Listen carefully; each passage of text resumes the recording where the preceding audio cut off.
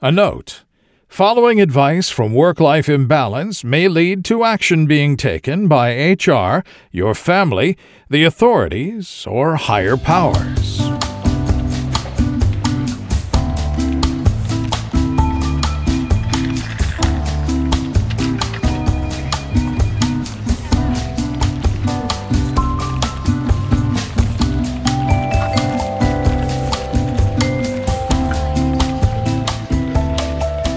Welcome to Work-Life Imbalance, an advice show focusing on workplace and lifestyle issues. Any resemblance to actual advice, living or dead, or actual wisdom is purely coincidental. I'm your monstrous manager, Frank Eastman. And I'm your lovable office companion, Derek Lewis. Today, we'll be celebrating 1 year of Work-Life Imbalance with an audience question bonanza. But first, let's talk about the Festival of the Inedible Baby, Derek. I cannot believe it's already that time of year again. It is. I mean, I barely, I barely shed all the trappings, by that I mean weight gain, from the previous round of Too Many King Cakes. And just as soon as I do it, here we are back again at the most wonderful time of the, wait, I think Christmas has that one. I don't know. Christmas might have it, but then again, Christmas doesn't have king cake. That's true. And honestly, Christmas has like all the sayings. So like just saying that Christmas has it isn't really ruling anything out. Yeah. So maybe not the most wonderful time of year, maybe the most besprinkled. Is that even a thing? Delicious. Delicious, yes. The most infant filled. That That really has a bad ring to it. Yeah, that's more the Festival of the Edible Baby. Which happens exactly 6 months from now. Maybe we need to spitball that one too. I think we're in I think we could definitely get ourselves in trouble with that one, but I would like to have the two pairings. That seems nice. It seems nice. Aren't most babies edible, though, if you really get down to it? I think so. The state of Alabama doesn't think that edible means that you're allowed to eat it. It just means that you can eat it. So I'm in a little hot water, but, yes, technically true. It was a modest proposal, but we can table it. Oh, but yes, here we are again in the wonderful time of the Festival of the Inedible Baby. Which, of course, officially starts when you spy the first king cake in the wild. Now, you can't just make a king cake and kick off the festivities. This has to be the wild king cake found in stores. Right. But after you've spotted one, you can make as many as you want. Like, you can go on a king cake making bonanza. So my only question is, I think we talked about it last year too, is that the starting time is a little bit subjective because it kind of starts differently at times for everyone. Is there any way that we could have some sort of like some sort of designated searcher, or so kind of like the groundhog, like they have like a single groundhog that is the groundhog of note for Groundhog Day. So, could we have like one person that is designated the Festival of the Inedible Baby Vanguard to kind of like to be the scouting party to search the country for when the first ones appear? I like it, Derek, but it's the modern age, and now we can crowdsource it. Oh, that's a good idea. Yeah, we could crowdsource it. So the first person to find a king cake just posts it to Insta, hashtag Festival of the Inedible Baby, and then everybody knows that it's time. Okay, I think we would have to get a little bit more rigid than that. I think it would have to be its own custom app that people would download and put on their phones. You have to keep the notifications on because you have to be notified when somebody finds a king cake. but I don't think you can post like a picture to it. I think it would have to like override your phone's camera and be looking at a king cake, and the first one that finds one announces to everybody that it has begun. I think that's the only way we could do it, because otherwise, like, I mean, who knows? The picture that you posted, maybe that was from last year, Frank. How do we know? I mean, I think we just have to take it on faith. Although I do like your idea of Baby Watch 2020 for next year. We may have to workshop the name slightly. Is it maybe used, or I don't. What's the problem? Okay, so if it's not being used, there may be a reason that it's not being used. Maybe it just sends the wrong signal, or more specifically, sends a signal to the FBI, which is not a good look. Look, man, we already talked about it. I'm too pretty for prison. There's no way I'm going to let the FBI in on this jam. Like, that we got to do this right and keep the feds out of our stees. I don't know if there's going to be a war on the festival of the inedible baby, Derek, and we're going to prison. We're going to go to prison together, and I'll protect you. I mean, you have the capabilities to protect me. The problem is, I think because of my prettiness, I would be a very effective bargaining chip for you. Oh, yeah. I mean, I'm going to sell you for like a pack of smokes. Like, it's legit. No. Well, I mean, I don't think you're going to sell me for a pack of smokes. Like, I think you would trade 3 up. Lucy's. That's it. I get you. Oh, God. See, this is why we haven't gone to prison together, for more than one reason. But it would be better served to make like some sort of like buddy prison movie, which I think would be entertaining. But I guess that has nothing to do. It's like the opposite of a buddy cop movie, huh? Right. It's like, have you ever wondered what happened to the people that got arrested in that buddy cop movie? They're in their own buddy prison movie. I'm liking it. We need to do this. All right. So we have an idea to not call it Baby Watch, but the idea of Baby Watch I'm just saying it. Like, I feel my devices are telling on me. My devices are reporting me to somebody, and I'm not. That's not good. Whatever we're gonna name it, Festival Watch. I do think we kind of backed ourselves into a corner with the name, because I don't think you can make a good acronym out of Festival of the Inedible Baby. Like FOIB, FOTIB. You can go fib if you want to like ditch the of the, but yeah, it's not. I mean, Fib Watch is not bad. I mean, I don't know about that, because then everybody is going to just be looking at liars, right? And there's too many. There's too many right now. Too many false positives. Yeah, I mean, I don't think we'd be able to get any signal through the noise at this point.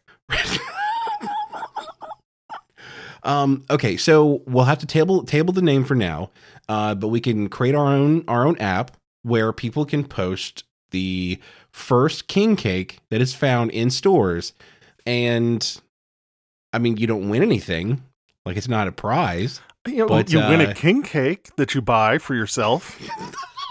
You know what? If somebody spots the first one of 2020 and it's legitimate, and somehow we've put all this together, I will PayPal you the $15 to pay for the goddamn king cake. Like, I am in it on this. You will get a free king cake. Of course, you have to wait an entire year. But if anybody listens and anybody remembers in a year, you're going to be out $15, Derek. Boy, I'll feel like a real asshole, won't I?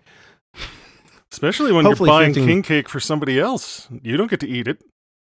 That's true. I saw a king cake today, and I knew that we were well into the season already.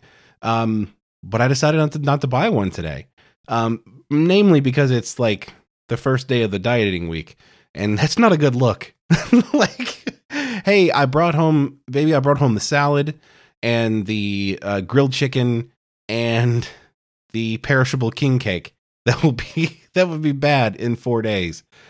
It's one of these things is not like the other. I mean, our non-religious secular holiday celebration, isn't that worth breaking the diet, Derek?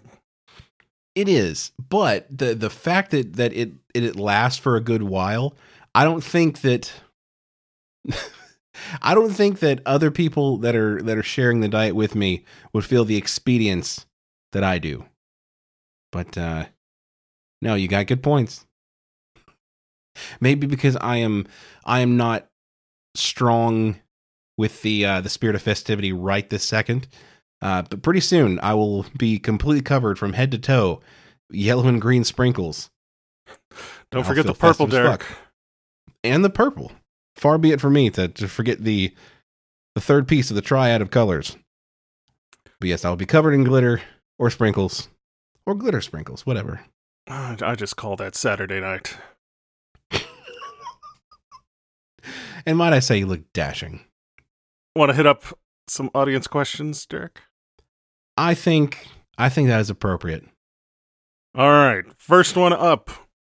I wonder if you have had any of the audience questions about crazy life in the workplace happen in your respective workplaces. And, if so, how did you deal with it? Any funny stories in that regard? By Melissa from Brook Reading. I mean, I think honestly, with the exception of the Wiener helicopter bit that we did, most of those probably have happened. A lot of this is relatable to us because I think it happens so often. Right. I mean, there's the bless you sneeze question from back in March. Happened today. Literally happened to me today. Yep. Both sides of it too. Not only did I sneeze and nobody said anything, but somebody sneezed and I said bless you. I didn't even stick to our decided whatever tradition of just saying strength. I didn't even stick to that. I got nervous and I just went back to the old way. Like, what can I say? Oh, Derek, I understand. You've been sick. It's weakened your resolve. It's weakened a lot, Frank. My resolve, my constitution. I was going to say my bladder, but that just... I mean, it's a little too much, man. It's unrelated. Has nothing to do with that. I think it's probably easier to say which one of the... are there any that haven't happened to us in one form or another? Can you think of any that haven't happened in our workplaces? Haven't happened. I mean, question number 1, the work wankers, I think didn't happen. We honestly need to just be like, never have I ever, on this, because I have, like, there has been more than one occasion where somebody has been, doing that while I've been using the restroom in a public restroom. I'm not proud of it. I mean, it doesn't really have much to do with me. Derek? But yeah, that is... Where have you been working? Look, man. Okay, this was... I will say, this is somewhat revealing, but was when I was working at the university, and the building that I worked in had a lot of students. And, you know, whenever it's younger students, they're still not out of that, like, random boner phase where... You know, it just happens whenever. You don't control it. It's a part of nature, Frank. It's a natural process. What happens after is also a natural process, but it's something that you should only do at home and not when you are less than 3 feet away from another human being that is not a part of it.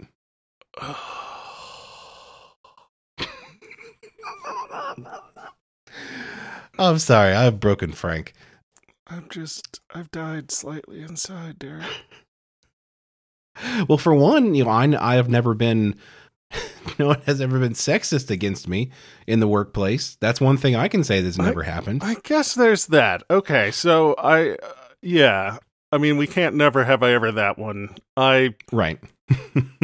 Like, I am the patriarchy Jesus Christ. Oh. No, absolutely. We are the patriarchy. Yeah, like I actually have sat down before in sort of a discussion group, and we were discussing. But is it Patriarchs Anonymous? I've been oppressing people.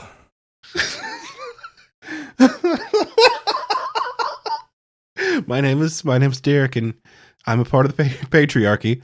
Hi, Derek.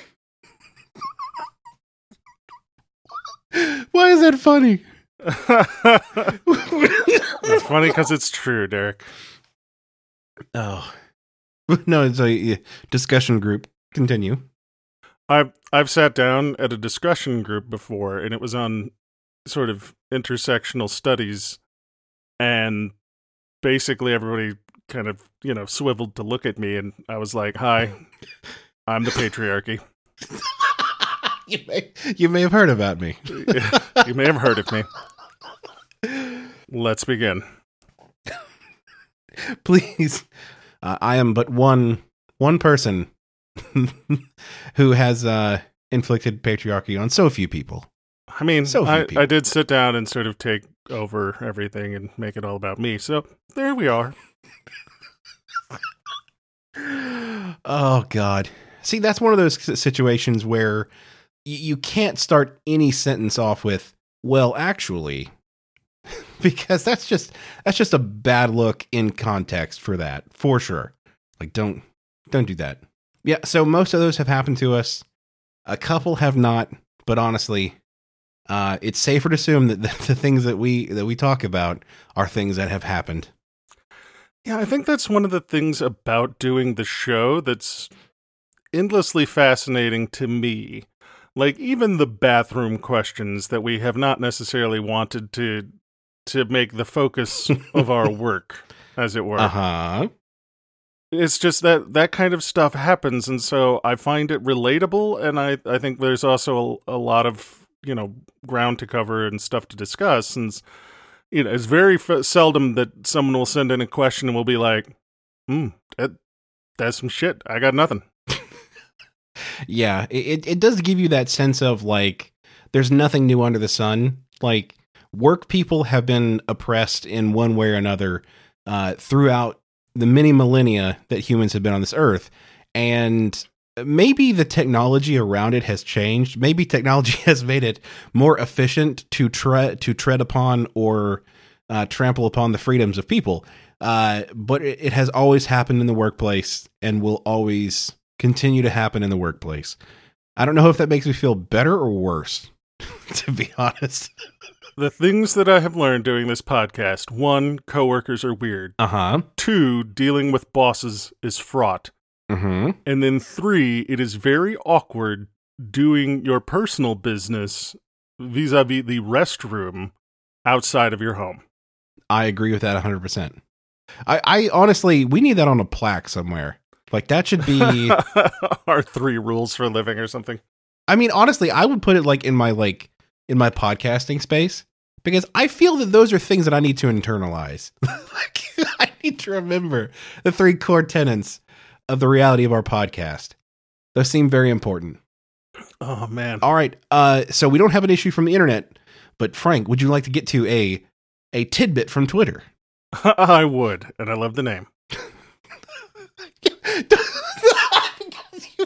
You fucking came up with it. I was giving you the credit, Derek. I will never let that slide. Like, well, being a smug dick, but also giving you the credit. Can't you just let me give you something nice, Derek? Why won't you let me love you? Oh my God. Anyway, so we reached out to folks on Twitter and try to find some interesting responses that they would like to hear us cover on the 1-year anniversary special. And so here is the first one. So this question was from the More Gooder Than podcast, and they asked, if you were to cast a movie of work-life imbalance, who's playing you guys? Wow. Like, this is one I haven't ever thought of before. I feel bad that like the first answer that I have for me, just completely off the dome, is like Zach Galifianakis. Like, I mean, you see it, right? Like, you see the resemblance there. I see it. In a lot of things. I see it. Other than like, I was gonna say, like, I could be Dwayne "The Rock" Johnson, and then you could be Jason Momoa. do you know how many of my testicles I would give up to be Jason Momoa? All three. I have a secret to tell as well. But no, like seriously, like if I could be as like swole as just like one of Jason Momoa's thighs, I could die a happy man. I mean, but no, like that would be, I think that would be the ideal. And I think that the height difference is good because The Rock is fairly tall, and I think Jason Momoa is kind of like normal human size. So like the ratios are there. So that would be if we were to upgrade. That would be our casting. If we're doing kind of a lateral casting of more realistic, I think I would be Zach Galifianakis or Galifianakis, either one. Who would play you? I mean, all of them died so early because I'm like Belushi, Candy. So the guy who played the brother on the Drew Carey show, he is very tall. He is portly. That's the closest I got because like I can't think of anybody else who is just inhumanly large and still alive. So the guy you're talking about, because I couldn't remember, is John Carroll Lynch. Yes, that is the guy. Because he's also on a season or two of Channel Zero from the Sci-Fi Channel. So he's still alive. Like that was the best indicator I had that he was still alive. I'm just curious, like, how tall is he? He's 6'3". Oh, is he really only 6'3"? He's a little man. Man. Okay, so is Zach Galifianakis, like, how tall is he? Because we're not necessarily looking for an exact replica of our individual sizes. The ratio just has to be the same. Because, yeah, I mean, they can do some cool, like, camera tricks and whatnot, like they did with Lord of the Rings. Like, obviously, we're gonna have to Gandalf me. Zach Galifianakis is 5'7". Okay, but and then that's a little bit on the other direction. So you're 6'7", right? 6'8". Or you 6'8"? Oh, okay. So 6'8" to 6'3", and then 6 foot exactly to 5'7". So there's an 8-inch height difference between the two actors. So yeah, all right. So yeah, I think that would work fairly well. They will have to kind of shoot from the floor up a little bit to give them a little bit more sense of grandiosity. Yeah, but they probably won't have to scale up the guts too much, to be honest. I mean, I'm just gonna go out on a limb here, but they both a little thinner than us, my man. Yeah, that's true. Well, there was a point at which Zach Galifianakis, I think, was like a great facsimile for me, but then he kind of got like fat ripped. Like he kind of like shrunk in a little bit. He still has like the iconic Zach Galifianakis like pot belly ish type thing going on. But it's not like he has to play it up now. Like it's not just like always there. Like he has to kind of like stick it out a little bit. And that's not fair. You have personal trainers, and Derek, unfortunately, right now, we don't make personal trainer money. Well, but I had a personal trainer for like 8 months. It wasn't like truly personal. It was semi-personal. All right, Derek, I don't make personal trainer money. So I have an excuse. Okay, I mean, no, I don't make like personal trainer money either. I make semi-personal trainer money. Acquaintance trainer money. Passing familiarity trainer. Really, we never met with them. They just kind of like sent us an email with like general guidelines of like, hey, don't eat that hot dog. Or put down the cheeseburger. Just screaming from another room, drop it, fatty! What's sad is they were always right. Like every time. Bastards. How do they know? I'd be sitting there like fix myself a sandwich and all of a sudden I'd get a buzz, open it up as a text message that says, put down the ham, fat ass. Oh. I feel both offended and red to filth. I've never been so known. I feel attacked. Real quick, do we have any like downward casting, like people that we would be ashamed to have play us? Downcasting that I don't want to see. That's really a hard question. Like the only way we can downcast me is if I'm playing me in the movie. That's a really good point. Downcasting would be to actually cast ourselves in the movie. They're like, we can't get anybody else. Will you guys do it? And we'll be like, yeah, I guess. I don't know if I want to be seen being this asshole on film. Look, there's a reason we say that some of this wacky shit on tape is that like our faces are not literally right next to most of the shit that we say. But on video, you can't get away from that. Here it is, Derek. We'll combine two ideas. We'll do the Lord of the Rings perspective shots. You play me and I'll play you. I cannot laugh tonight without coughing. So I like everything about that.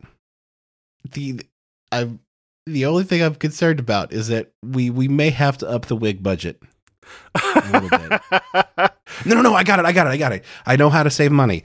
They can shave my head for me to be a facsimile of you, and then we can glue my hair just onto your head. Badly glue it, Elmer's. Just. I mean, you can't say that's what we deserve. Like, no, I mean that's legit. That's probably the work-life imbalance, the Frank and Derek story. Yeah. I mean, I would appreciate you playing me because then I would sound more eloquent. Can you play both of us? Like, can they green screen you in? Be both of us. There's just always some vertical line in the shot that separates the two of us. We're never actually touching. Right. And it's just, they still shave my head to give you hair for when you have to play me. So, like, I'm just sitting on the sidelines, a bald Derek going, why, yes, he is better than me. Don't know how I feel about this. You'll have to Cyrano de Bergerac it for me. Question from the audience. I work with a guy, we can call him Bob, who has a knack for eating in disgusting ways. He is the guy who brings in and microwaves leftover seafood. He's the guy who burns the microwave popcorn and likes it that way. He is also the guy who will come in the day after a meeting was held where the leftover donuts were in the trash can and will retrieve them from the can. Oh, no. Now, yes, they were still in the box, but they were stale as hell, and that didn't slow him down. He will heat them a little in the microwave and say they taste fresh that way. He will also keep any extras in his desk until he eats them all. So my question is it wrong of me to want to lace some donuts and throw them away just to teach him a lesson about eating out of trash cans? Or should I just be glad that he doesn't steal my lunch out of the company fridge? Super listener Chad. I will cede the point that at least, yes, he is not stealing fresh food from the refrigerator. I mean, I think the thing is here, we've discovered a troll. Not an internet troll. A literal, actual mythical troll. Yes. So what makes you say that? I mean, the only trolls that I know are under bridges, eating billy goats, singing songs about it type of thing. Well, I mean, today in this economy, they've got to keep a second job. So they're like trash. Are they like are they moonlighting as janitors, and instead of throwing away the trash, they're consuming the trash? I mean, that would make sense, but apparently not. Apparently he's just here in the fucking office microwaving leftover seafood and burnt popcorn to eat together in some sort of unholy melange. That would make much more sense to what you were saying than what I said. I think Go ahead. we're protecting him by calling him Bob, but it's too easy to determine. This coworker's name is actually Oscar. As in Oscar the Grouch? Exactly. Okay. Now, I can't tell if we're going on to a different line of logic or if you were trying to also justify that Oscar the Grouch was in fact a troll. I need to know the parameters here. I mean, Oscar is just a grouch. No, I mean, I was going on to a different line, not necessarily good. trying to collate that Oscar the Grouch is some sort of mythical troll creature, because he has in fact been seen in the full light of day on multiple times, which is during true. Sesame Street. And I'm sure that there are Christians on the Sesame Street show that have not been consumed. It is safe to assume that he is not an actual troll. Exactly. Okay. But no, I agree. I think your coworker Oscar is indeed Oscar the Grouch from Sesame Street. So what I'm getting from this is that you people in your office are not being kind enough to Mr. Oscar. You should honestly be popping and burning some popcorn and throwing it away for him as you leave the office at night, to where he wouldn't have to do it himself during the day. I think this is important. I mean, that's reaching out, that's interspecies relations. And I think 2019 is going to be about coming together. Right. And seeing how we can, meet in the middle together between people who do and people who don't eat trash donuts. I mean, I'm kind of towing the line here. And I'm going to be a little more transparent than I originally intended when we started the bit. Let's play Never Have I Ever one more time. Oh, God, Derek. Have you ever eaten let's restrict it to a pastry product, a donut or a cupcake or something that has been recently thrown away, and is still in its packaging? Go. No, you fucking monster. Okay. Good answer. That is the correct answer. That is the answer that everybody should be able to give. Unfortunately, I have been a starving college student before, and when I was starting out, like after a big meeting, they'd get like 7 dozen Krispy Kreme donuts, and like everybody was always on a diet, so like they'd eat like 10 total. Or like 10 donuts total. They throw away like 3 or 4 boxes at least. And those were fresh. They were made that morning. So I would very occasionally, like I'm not talking about all the time. I'm saying like I walk by right after it happens. Special occasions. Anniversaries, Valentine's Day. Sometimes you got to give a little treat. Garbage, the Galleria of Diamonds. Wait, no. Oh God. I would say that conservatively or realistically, I've probably done that 4 times, and it has not been in the last 7 years at least. Because some of us have been there, a lot of us have been there. Not enough people have been there. It's all about food waste. It's food waste, Frank. Well, I was less about the food waste and more about the food insecurity, Derek. But that's the thing. It's 2 sides of the same coin. Like, why is there food insecurity? Because there's too much food waste. I mean, maybe it's not 100% like equivocal, but what could help the food insecurity is lessening food waste. If those terrible office managers had not had not just been rude and thrown away good donuts. I think honestly that's really the crime here. Is not that somebody retrieved it, was that somebody was throwing away perfectly good donuts. Like, I will say, like, I've had office managers for the past like 6-7 years that have been really good about that. Like, they will not throw something away unless it is like dangerous to eat. And that gives people plenty of time to eat it before it goes into the garbage. And nobody has to go dumpster diving. It's right there on the table. Instead, I just know that I'm always rolling the dice on any food that I find at the office. Because one person's, this is probably still good. Maybe another person's, I've got salmonella now.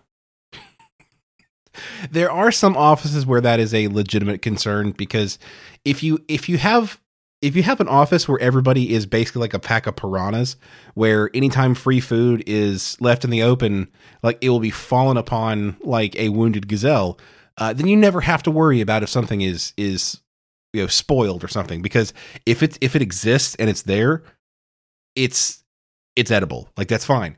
There are some workplaces where people eat that kind of stuff so infrequently that, it's going to be difficult to know whether this was today's catered food or like last Tuesday's catered food. Now that is where you have to decide whether or not you are a gambling man, Frank Eastman. After the couple of bouts with food poisoning that I've had, I'm no longer a gambling man. And so what I think we've got to do, in the interest of interspecies cross-communication, we need to make sure that Oscar can eat as his people are accustomed to, but do so safely. So we get donuts, but instead of waiting and then throwing them out afterwards... Right. We get them specifically for him, and then we dry age the donut. Okay, wait. Whoa. In a fine salt cellar. Okay. All right. Once they've reached the appropriate ripeness, then we repackage them. We put them in a clean, new, unused garbage can and deliver them to his desk. My only thought about the whole process, like, I am like not even joking. I am on board with like delivering stuff in a clean trash can to this trash monster. Like, I am all for it. Like, don't make him dumpster dive. I get it. What's with the dry aging? Like, why would you just not just give him the fresh ones? Like, I don't understand. He doesn't like the fresh donuts, Derek. Okay. All right. It would be rude. So he does prefer the aged donuts. So instead of being unsafe and letting him age them in his desk with all the bacteria and uncontrolled temperatures and things like that, we carefully and hermetically age them for him to where he can eat them at his leisure for the next week or two. Exactly. So it's like donut jerky. Yeah, I was going to say, donut jerky is appropriate here. It's not just, some beef you found under the seat in your couch. This is... What the fuck you got against seat beef? I mean... Again, Derek, see previous statements on food poisoning. Also, I think I have enough seat beef for 2 or 3 people. There are so many ways that statement can be taken, and some of them are funny and jovial. Some of them are really, really gross. I like big butts, Derek, and I cannot lie. At least you're honest about it. Want another tidbit from Twitter? Okay. So this next one is from One Giant Leap for Geeks. With the ever-growing podcasting landscape, what advice would you give a new podcaster who is starting out but struggling to find their voice and their audience? Now, what we're going to do with this question is pass it along to someone successful. Someone successful who can actually answer this with some version of truth or certainty. What advice would I give? Stop now. While you still have your health and your money. I was going to say something else like, well, but I have those things. And I'm like, oh, wait. I just had the plague for a long time. And the money stuff is there. So you got a point. Yeah. Exactly. Run. Run, escape. What advice do I have for someone just starting out? Stop, don't. There are people who love you. It's not worth it. Go spend time with them. Don't spend time. Right. Just hashtag it gets better. Not the podcasting, the life without podcasting. Yeah, just the desire to podcast. It'll pass. Just lie down. Lie down until it passes. See, and I think we are particularly ill-poised to answer this question because honestly, when we started the podcast, it wasn't so much there's an audience that we want to capture. How can we capture it? It was more what is the only thing that we could realistically talk about for an hour a week? And it was just work shit. And so yeah. we were instead of targeting an audience and making a product, we made a product and prayed there might be an audience. We prayed to the inedible baby that there would be an audience. and I think to some marginal degree we have found it. I mean, I am very appreciative to every single person who has listened, who is listening, all of that. I am super appreciative of it. But we never sought out to have a bunch of you guys. It's cool that we have any. Oh yeah. I think we set out and we were like, if nobody downloads it, that's fine. We'll continue doing it because it's something that we wanted to try our hands at. And like I said, we have picked up a straggler or two every week, and so now we are at a place where we have enough where we're about to reach equilibrium to where we can have enough input, like questions and stuff like that, to where we don't have to panhandle every single week, which is cool. Alms, sir. Alms for the poor. I do still panhandle more than none, which is unfortunate. Both for the people that follow us and myself. My personal pride is hurt. I don't have a lot, but what little I have feels bad about panhandling. And as far as the voice, I think we talked about that on the retrospective, is that to be completely honest, I was pleasantly surprised to kind of realize that even in such an overcrowded place like podcasts, that we found something that not a lot of people were doing. We found something that we enjoyed talking about, and that we had something somewhat interesting or funny to say, and that's been the coolest part about it for me. Is that I didn't know if we would, and maybe the jury is still out for some folks. Maybe some people disagree with that statement, but I do think we found an entertaining way to turn mundane things that a lot of people in an office experience into something actually enjoyable to listen to. Minus my ums and ahs. And my coughing. Oh, and throw away the first two things that you record. Just take them and put them in the garbage. Yeah, both from a technical perspective and from a content and continuity perspective and everything. Our first two things were pretty terrible because I think the first thing we literally recorded was me on a Logitech headset, and I knew it wasn't going to be great, but I didn't know it was going to be that bad. It was worse than I could have expected, and honestly, that was helpful to see. And then episode 10, where I fucked up and used the laptop microphone. If you want a proof that recording from your laptop microphone is not the way to go, see episode 10 of the Work-Life Imbalance podcast. That is not an experience you want to duplicate. And like you said, take what you record the first couple of times and just shift delete. Like, don't even send it to the recycling bin. Like, just send that directly into the ether. You'll thank yourself for it. Even if you like redo the same thing, like even if you just like, it's like, okay, I'm going to tell a story and then I'm going to throw it away. I'm going to tell the story again. Like, that's a worthwhile exercise. Like, you will tell the story better the second time. For sure.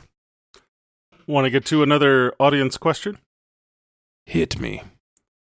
Business boys, why do my pie crusts keep turning out so bad?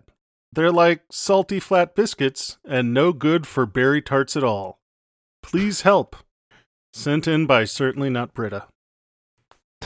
So like berry tarts as in like a fruit tart, or berry tarts as in like Mary Berry? Like tarts for Mary Berry. Well, I mean, I think column A, column B. I think yeah, I would... a little from both. So if they're, let's see, salty flat biscuits. So in this instance, it seems like you're probably going to have to knock back on the salt a little bit and up on the butter content. And make sure that you really get in there and work that butter into your flour while it's still cold until you've gotten it down to less than pea-size gravelly chunks. And that's when you know that you have worked your butter in appropriately to get that nice short crust that you're going to need. And you need to make sure, and you have to chill the dough, because as you're working it, it's going to start kind of melting that butter. And what you don't want to happen is when you bake it, you don't want that butter to just immediately run out of your pie crust, leaving you with a soggy bottom, butter running all over the place, and a fairly dry and like you described it, kind of a flaky mess towards the top of the pie. Not what you want. Not at all. So I think, another thing that could help would be like a chilled glass bowl for working in. Go ahead and chill that bowl before you start.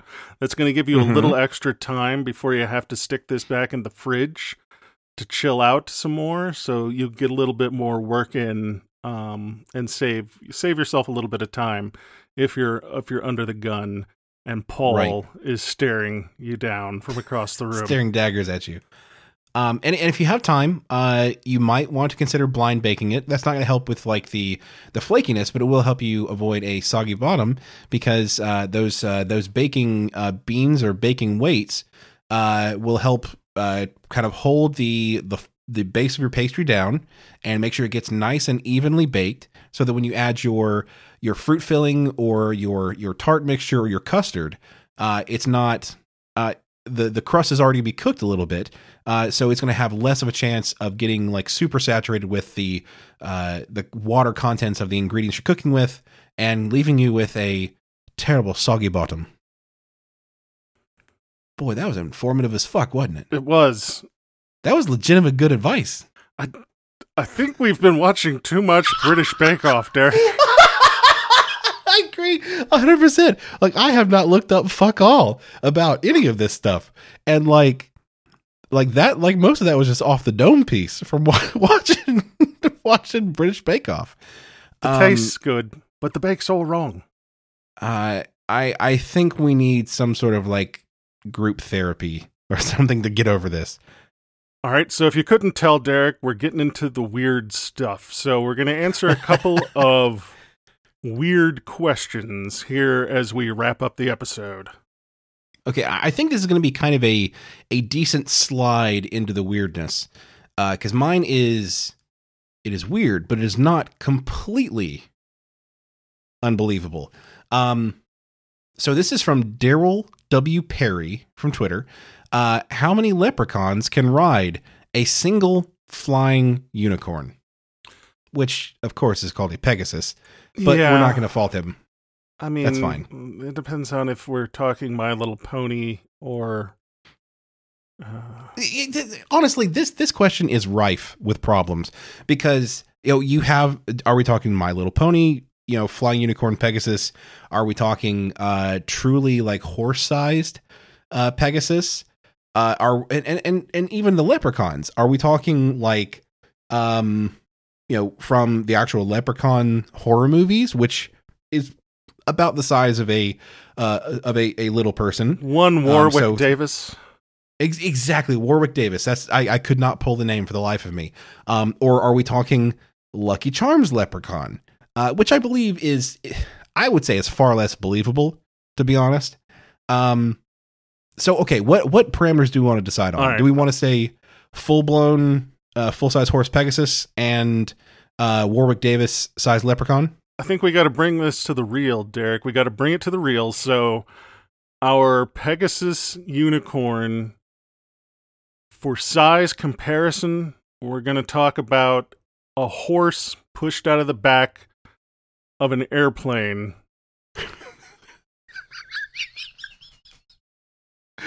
Okay. All right. With parachute or without parachute? With parachute, I'm not a monster. Okay. All right. I'm on board. And a cardboard cone taped to its forehead. Uh-huh. And then for to leprechauns. Right. For leprechauns, we're going to have to go with the leprechauns from that viral news vid from a few years back. Oh, I just want to know where the gold at? Yep. But but how big did they say they were?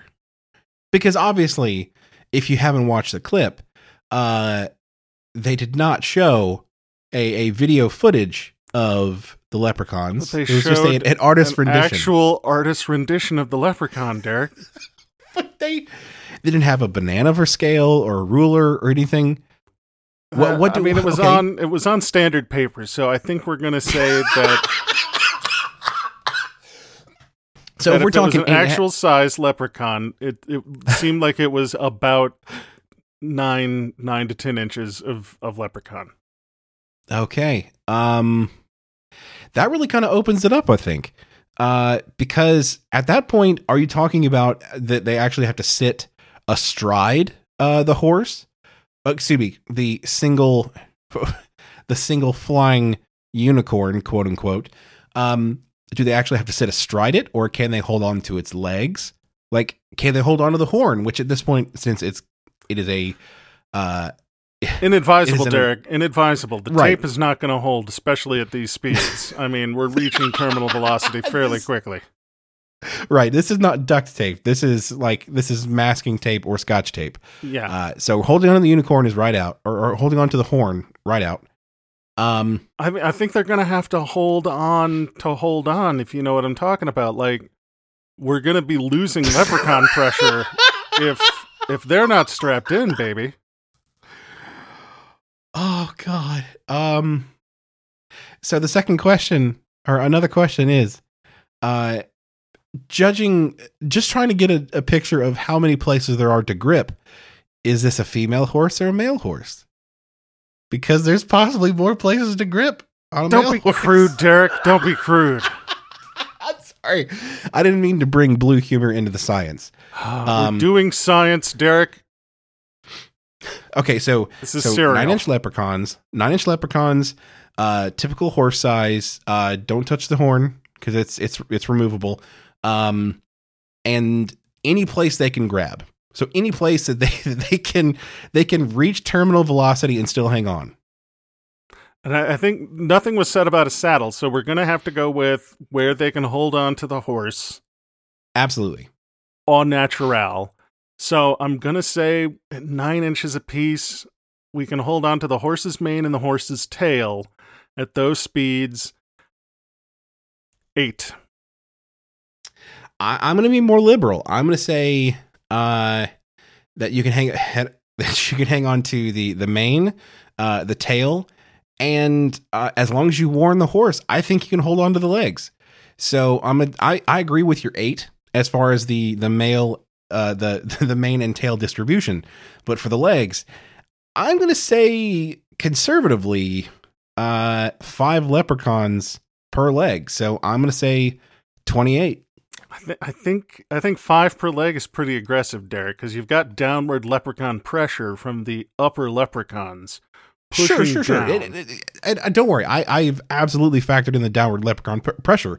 But the thing is, like, you have a leprechaun on one side and a leprechaun on the other side, and so they're almost occupying some of the similar space because they're both kind of hanging on opposite sides of the leg. So I think 5 is conservative. I think you probably could fit 6 in there. I'm gonna argue for 3, Derek. I'm gonna argue for 3, so that's gonna give us a range of 20 to.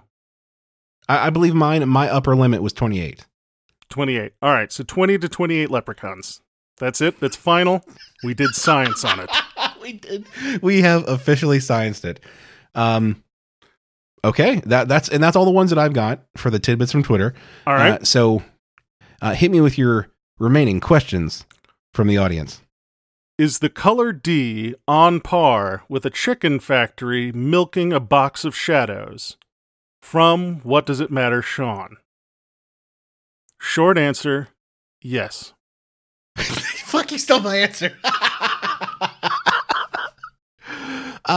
So the question is this a kind of like show your work type of problem, or this a?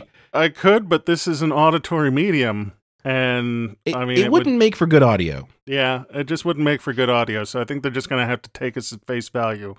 The answer is yes. Now, if the color were C or E, then no. But D, definitely yes. I'm going to say it depends on the viscosity of the flagellum, because that's where all of your heat is lost, to be honest. I didn't take into account flagellum viscosity. Damn it. It's not common. I get it. It's not the most common criteria to base your measurements off of, but I think in this case it's important. I think, yeah, given the extra variables, I don't think our mathematical models are going to hold, Derek. I think we might have to do a double-blind controlled study to find out. I agree. Because as we know, no plan survives first contact with the enemy, and it's Schrodinger's flagellum. Like as soon as we try to measure them, they're going to be variable viscosity. I question the ethics, Derek. I don't know if we will be hailed as heroes or if we will go down in history as monsters. But again, I think there's ample room for both. We have to do it for science. It is our duty. All right. Our last question, I'm actually going to round out the episode with, and this was one of the first questions we ever received and which did not air. So this question is almost a year old, about as old as the podcast. But we're going to do it after we punch the clock. Oh, you're keeping me in suspense, Frank. Questions. We need you guys to keep the questions a-coming.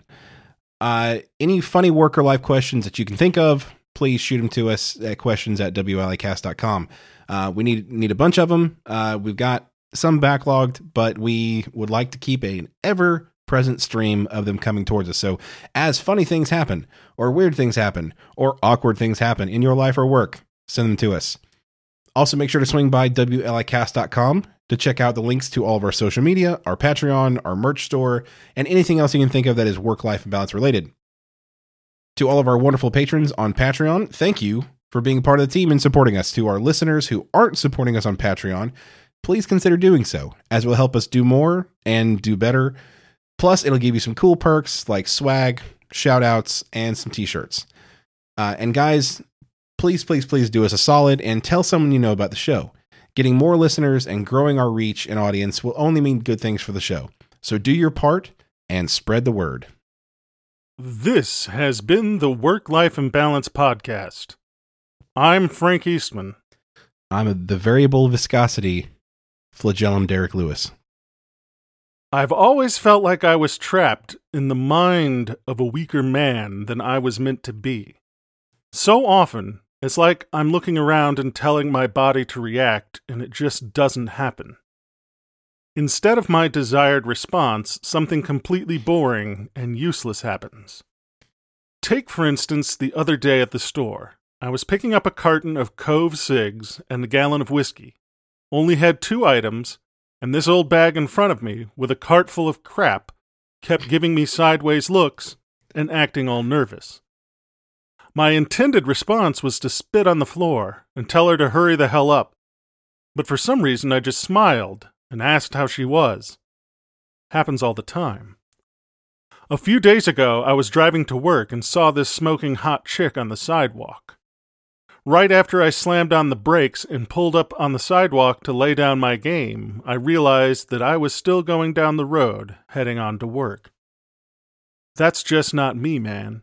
I don't understand all these weak-ass things I keep doing. I feel like a lion running down the street, a rabid dog in a cage, chaos and disorder. Run with me. Run with me. Let's run. It's warm, with the outlaws by the side of the lake. The minister's daughter loves the snake, and we're almost home. The sun burns until the moon is cool soon. I am the Lizard King, and I can do anything. The earth will stop spinning, and the blue cars will go away. Brothers and sisters, the pale forest children of the night, who among you will run and hunt? Sent in by Jim Morrison. And with that, I think we're going to have to transfer you. God damn. I've been sitting on that son of a bitch for 12 months, Derek. I can see why it didn't make the cut. Because it is less of a discussion piece and more of a statement piece. Yeah, I mean, it's a poetry reading, really.